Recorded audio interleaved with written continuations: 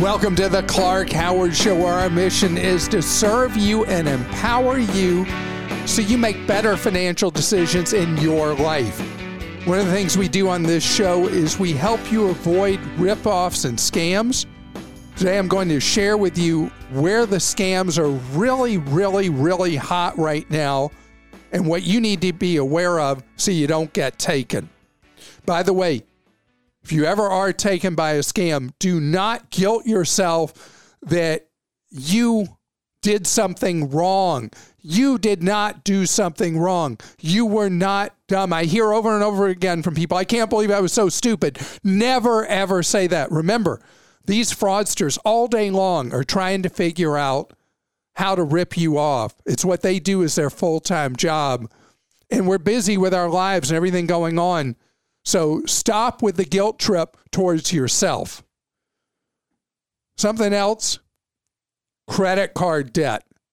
Do you know credit card rates are at an all-time record high in the modern era?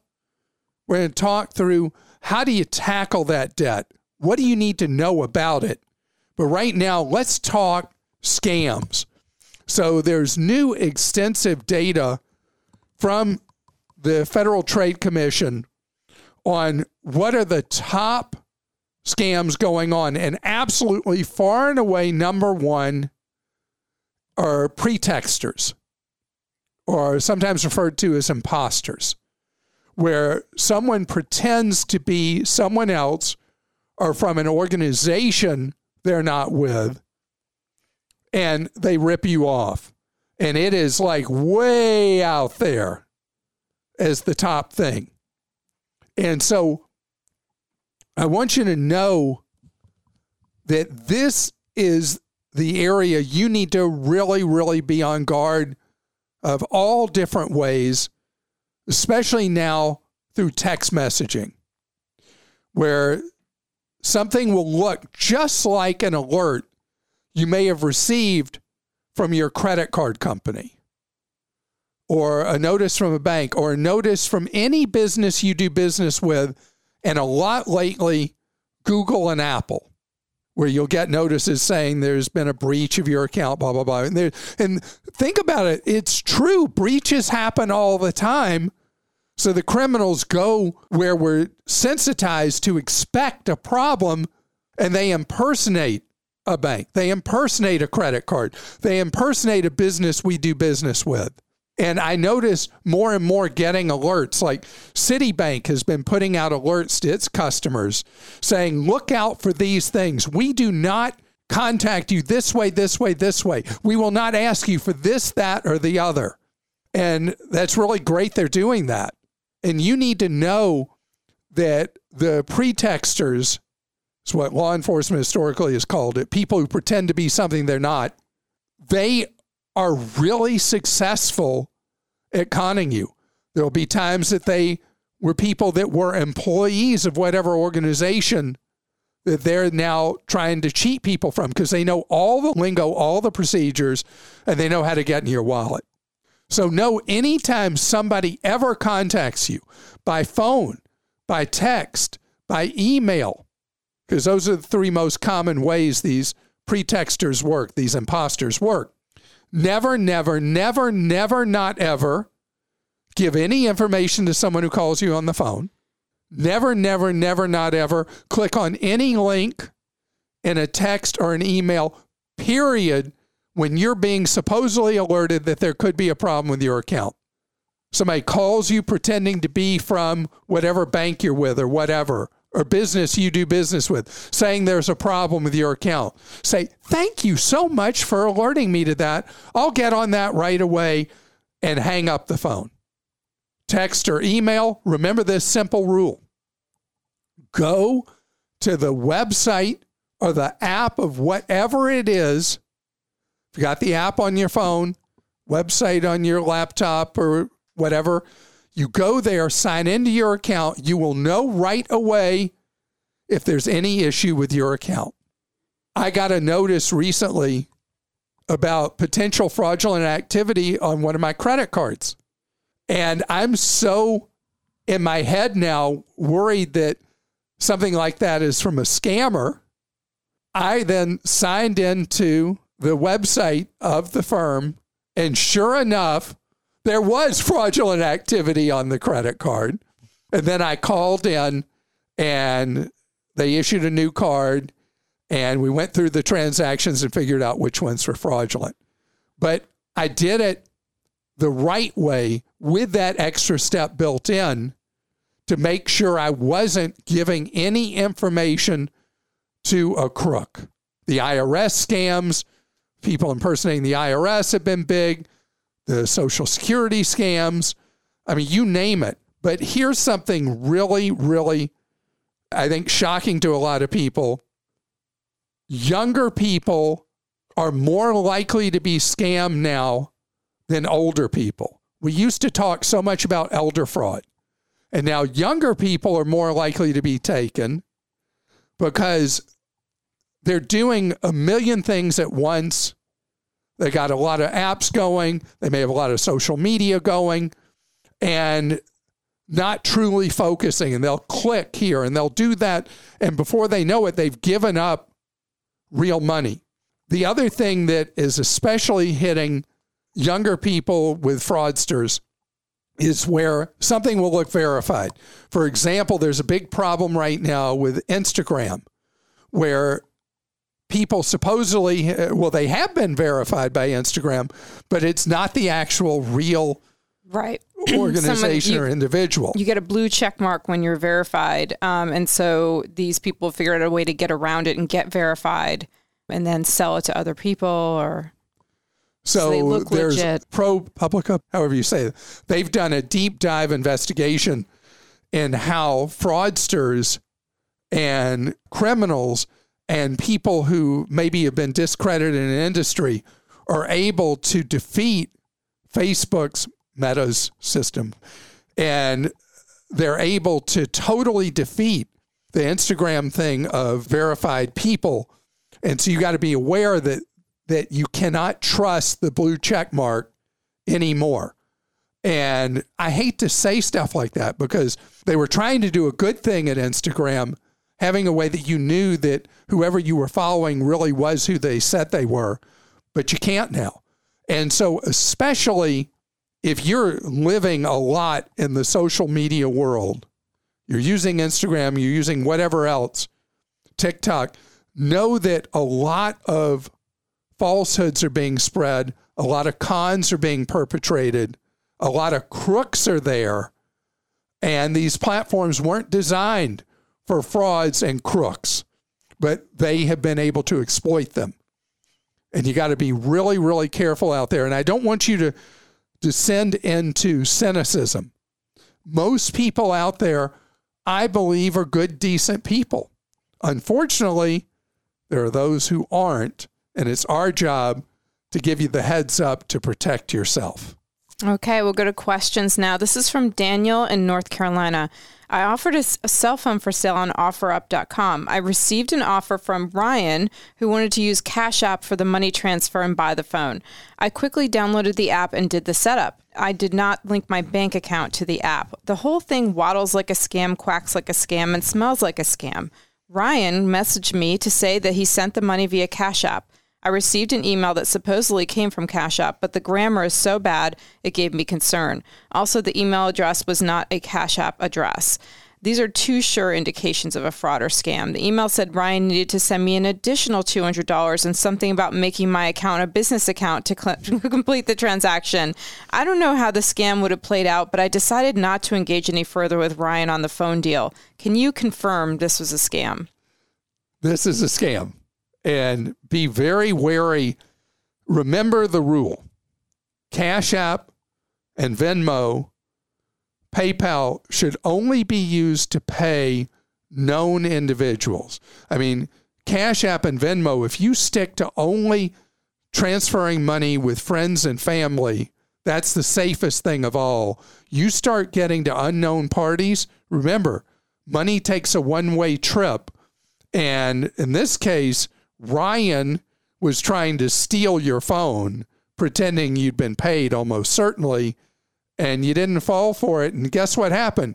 Ryan vanished in the night. So you did the right thing. Your gut was right. and you want to sell a phone, on Clark.com, we've done a lot of work where we show shopping services where you can sell your phone to a legitimate known company, and you might not get as much as selling to an individual, but you'll know you're selling to somebody real. I think maybe also in this scam, like they asked him to change the account to business and they're sending an additional $200. Do you think they were going to, there's some, probably asked to send a check money and all that, right? They can maybe directly pull it out if it's a business. I'm not sure. Jay in Pennsylvania says Clark needs to warn his listeners about the Amazon tricksters trying to force customers to subscribe and save. I wanted to buy an item, but no matter what I would do, the subscribe and save coupon was automatically put on my order, which requires you to get a subscription to the same item monthly. I even deleted my cookies. And you don't want those. You do not want subscribe and save. It's such a ripoff. I deleted my cookies and history and signed in again, and the subscription was still applied. So I've not heard that Amazon was playing dirty pool with subscribe and save. I use Amazon so little, I can't speak to that. Do you use subscribe and save ripoff items? I've done it on a couple of things that I know I order regularly, but I've also been caught where things came. I meant to cancel the subscription. But what it does is it often will default to subscribe and save, and you have to change it when you're buying one item as a one-time purchase. Deleting your cookies won't work. You have to actually go into my subscriptions and cancel that subscription. So just know Amazon is not your friend on subscribe and save. It is frightfully, incredibly profitable for them to send you stuff you don't need regularly. And I love what you said, the things you need regularly. You don't. Buy things as you need them. Well, rather than I take some supplements, and so I have them send it because I know there's so many in the bottle. But how do you know that you're paying low price in the market? I shop around. I do. But then once you set up subscribe and save, that's true. Then you're not shopping anymore, and Amazon's gotcha. Okay, this is from Anonymous. You mentioned that it's probably not good to bluff your boss for a raise by threatening them with another job offer. I'm 60 and have worked with the same small medical office for 5 years. They don't give raises or bonuses. I went on several interviews recently, turned down many offers, and used that to my advantage. I was given exactly what I asked for, about 25% more. I would have left if necessary. I know I'm worth it. Okay, so this is perfect. This is exactly how you use the labor market to your advantage, because employers are rewarding us for disloyalty instead of loyalty right now.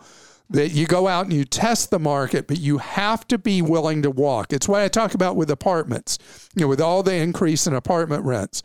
You don't bluff your landlord. You need to go out and shop when your apartment's coming up for renewal, see what else is out there. And if you're going to get into a real fight with the landlord about rent, you need to be willing to move to that other place. Same thing with a job. You don't want to get into a position where you go out and you test the market, you find out, well, they will pay more, but I really don't want to work there. And then your employer says, fine, we loved having you. Go. I hope you enjoy your new job. So you want to make sure you're really comfortable leaving. You don't want to bluff them and then they call your hand. So I'm so glad it worked out for you.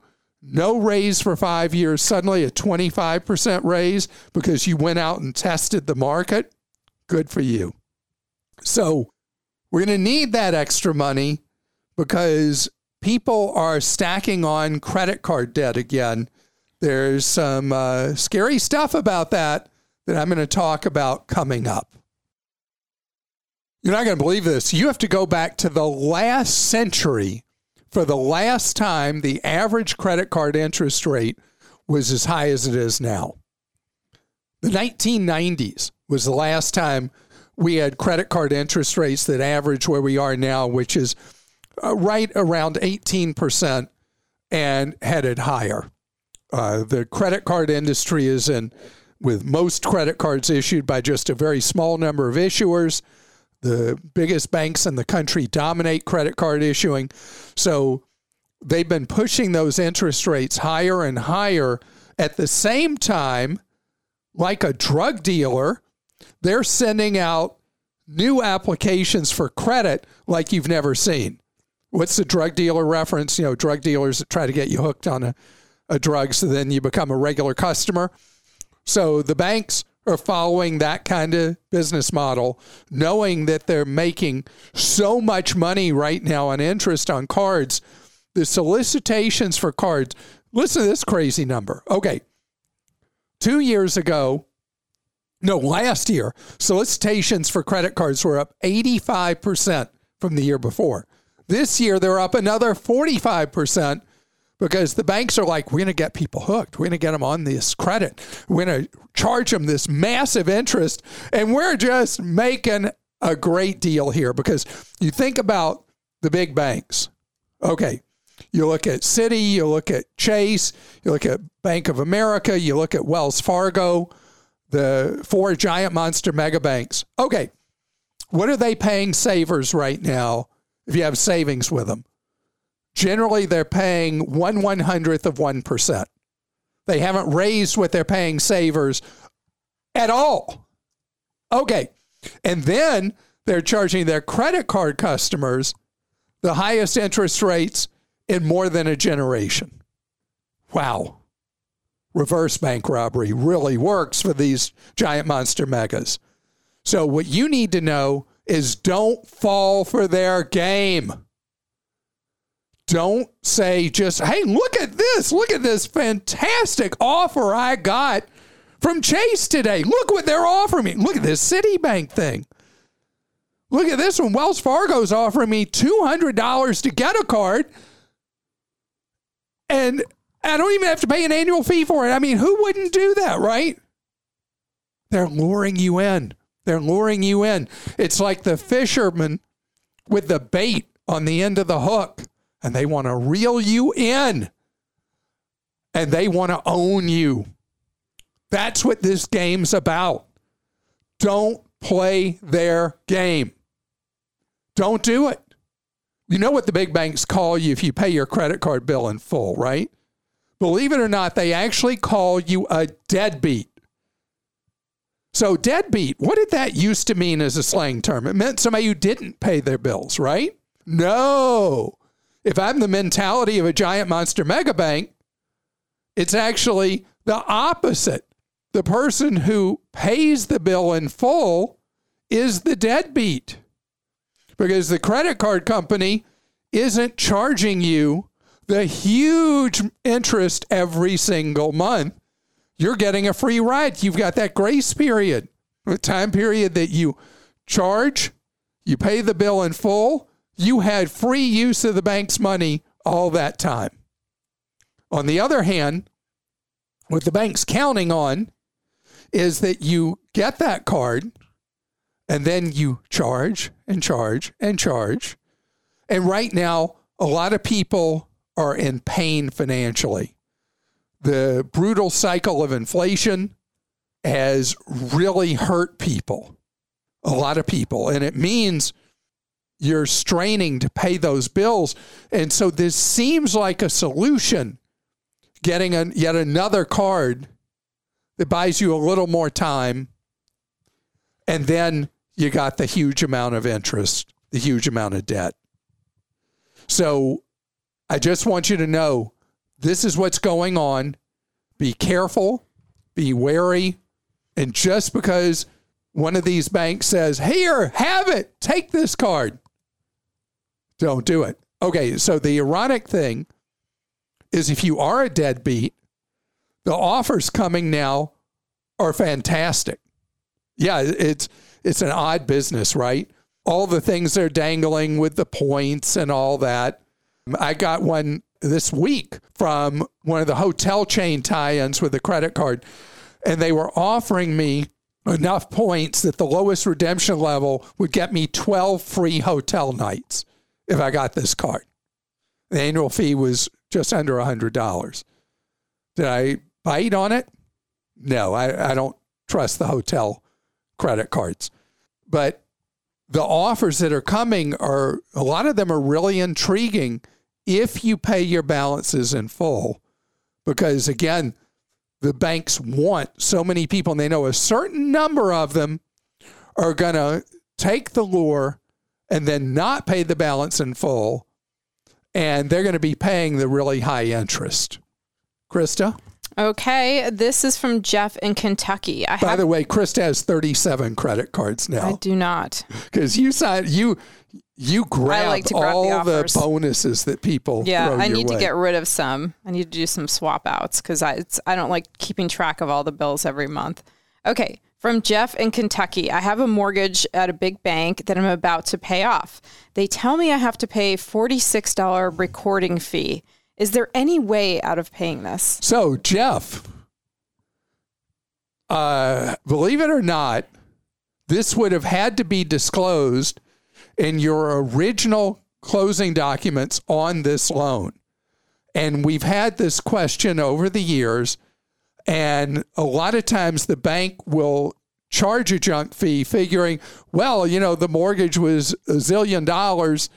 Jeff's never going to pay attention to the $46 fee. But if there was nothing in the original documents that permitted a fee like this, the bank cannot charge it. But almost nobody ever questions, nobody ever goes and looks at their closing documents, and they end up paying the fee. So, Jeff, it's your job to go look at the fee. This particular bank is getting out of the mortgage lending business. So they really don't care who they alienate or how, or whether they're following the law or not. So it's going to be up to you to go check your closing documents and see if they get that one more ounce of blood out of you. And if it does say that they can charge you this fee, you have to pay it to be done with them. And from Jake in Wisconsin, my wife and I are both 33 years old and teachers. We currently have retirement through our state retirement accounts. And in addition, both have Roth IRAs that we fully fund each year. Great. What should be our next steps for continuing to increase our retirement savings? And you see, I gave you the company their Roths are through. Yeah. So, Jake, it's fantastic. You're fully funding your Roths each year. Doing so in your early 30s, I mean, the payoff for you down the road, gigantic. You will end up with substantially less money net 30 plus years down the road because you're doing your Roth with an ultra high cost company. You're with a company charges extremely high commissions and extremely high ongoing expenses. So if you feel confident in doing the Roths on your own, putting them money like in a target retirement fund with one of the low-cost companies, you will be able to increase the amount of money that putting in the same dollars over the next 30 years, you'll end up with a massive amount larger of money for your future. That's number one. Number two, you could open an investment account with one of the low-cost companies, Fidelity, Schwab, or Vanguard. You go with Fidelity, you could go in the Fidelity Zero Fund. Just do the total stock market zero, whatever the actual name is of it, Fidelity. You'll pay no commissions, no ongoing expenses, and you'll ride the wave of the stock market that's been a down wave now, but over the decades, it will make you an enormous amount of money. And even though it's a taxable account, you're not going to be restricted by age when you pull it out, and you'll be taxed at what's known as long-term capital gains, which is a much more favorable tax rate on something that would be taxed. So that would be how I'd supplement, is with an ultra-low-cost total stock market index fund. All that means is you own little pieces of thousands of companies' stock, and you ride with capitalism over the years as the economy grows, the value of your account grows, and that would be the supplement. But I would really think about how you're doing that Roth IRA, because the huge fees and commissions you're paying really will tie one hand behind each of your backs and what kind of money you'll have down the road. And from Gail in Alabama, Captain Clark Howard, at times I get a pop-up asking for permission to access my pictures and files on my cell phone. What's your opinion on this? So, Gail, I'm retiring in January from my State Guard. I will be captain retired at that point after 21 years. The pop-ups that ask for permission normally are necessary for the app to do its thing on your phone. Now, there should be an explanation why they need the access, and then you can decide whether you give permission. There are lots of situations where I don't give the permissions, that if it's an app that I'm like, they don't need access to those things. They don't need access to my pictures. They don't need access to my contacts. They don't need any of that. So I don't give it. But there are apps that need that kind of thing. And it'll be pretty clear in a case where and why an app would need it in order for it to be able to function and do what it does. But you are right to always be skeptical anytime an app asks for permissions.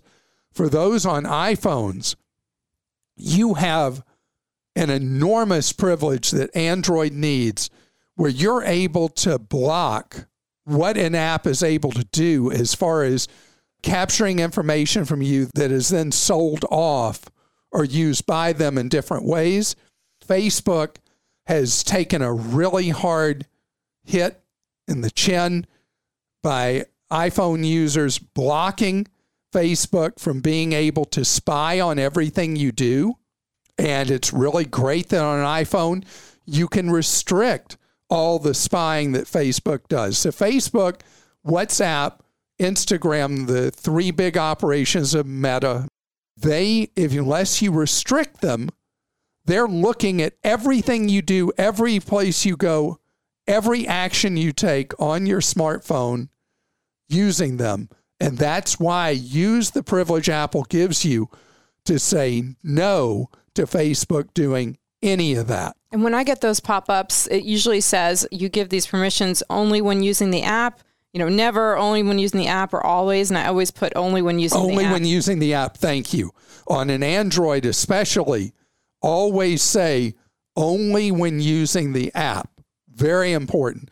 There are a couple of apps I have that continually nudge me to give all-time permission. One of the most popular apps in the marketplace, Life 360, but I only want them to know information when I'm using the app. And so that's the only permission I've given them. And they keep saying, you're not getting to use all the features of Life 360 because you don't give permission all the time. And I'm just fine with that because it's just so that we in the family can all know where each other are at any particular time. Okay, so if you're looking to save extra money, we have a challenge for you at Clark.com to save $1,000 over the next 15 weeks. It's been tough with money, right? But with the 15-week challenge to get to $1,000, you start by paying yourself typically into an online savings account, $20 in week one. And then follow our chart to deposit the set amounts each week into that online account. After 15 weeks, you'll have that $1,000. Now, the link will be in today's show notes at clark.com/podcast. And we've got an article at clark.com on giving you the 15-week challenge to $1,000. It all starts $1 at a time. We make a habit, change our habits, and we build a new way of handling money to give us more power, more control. Have a great day.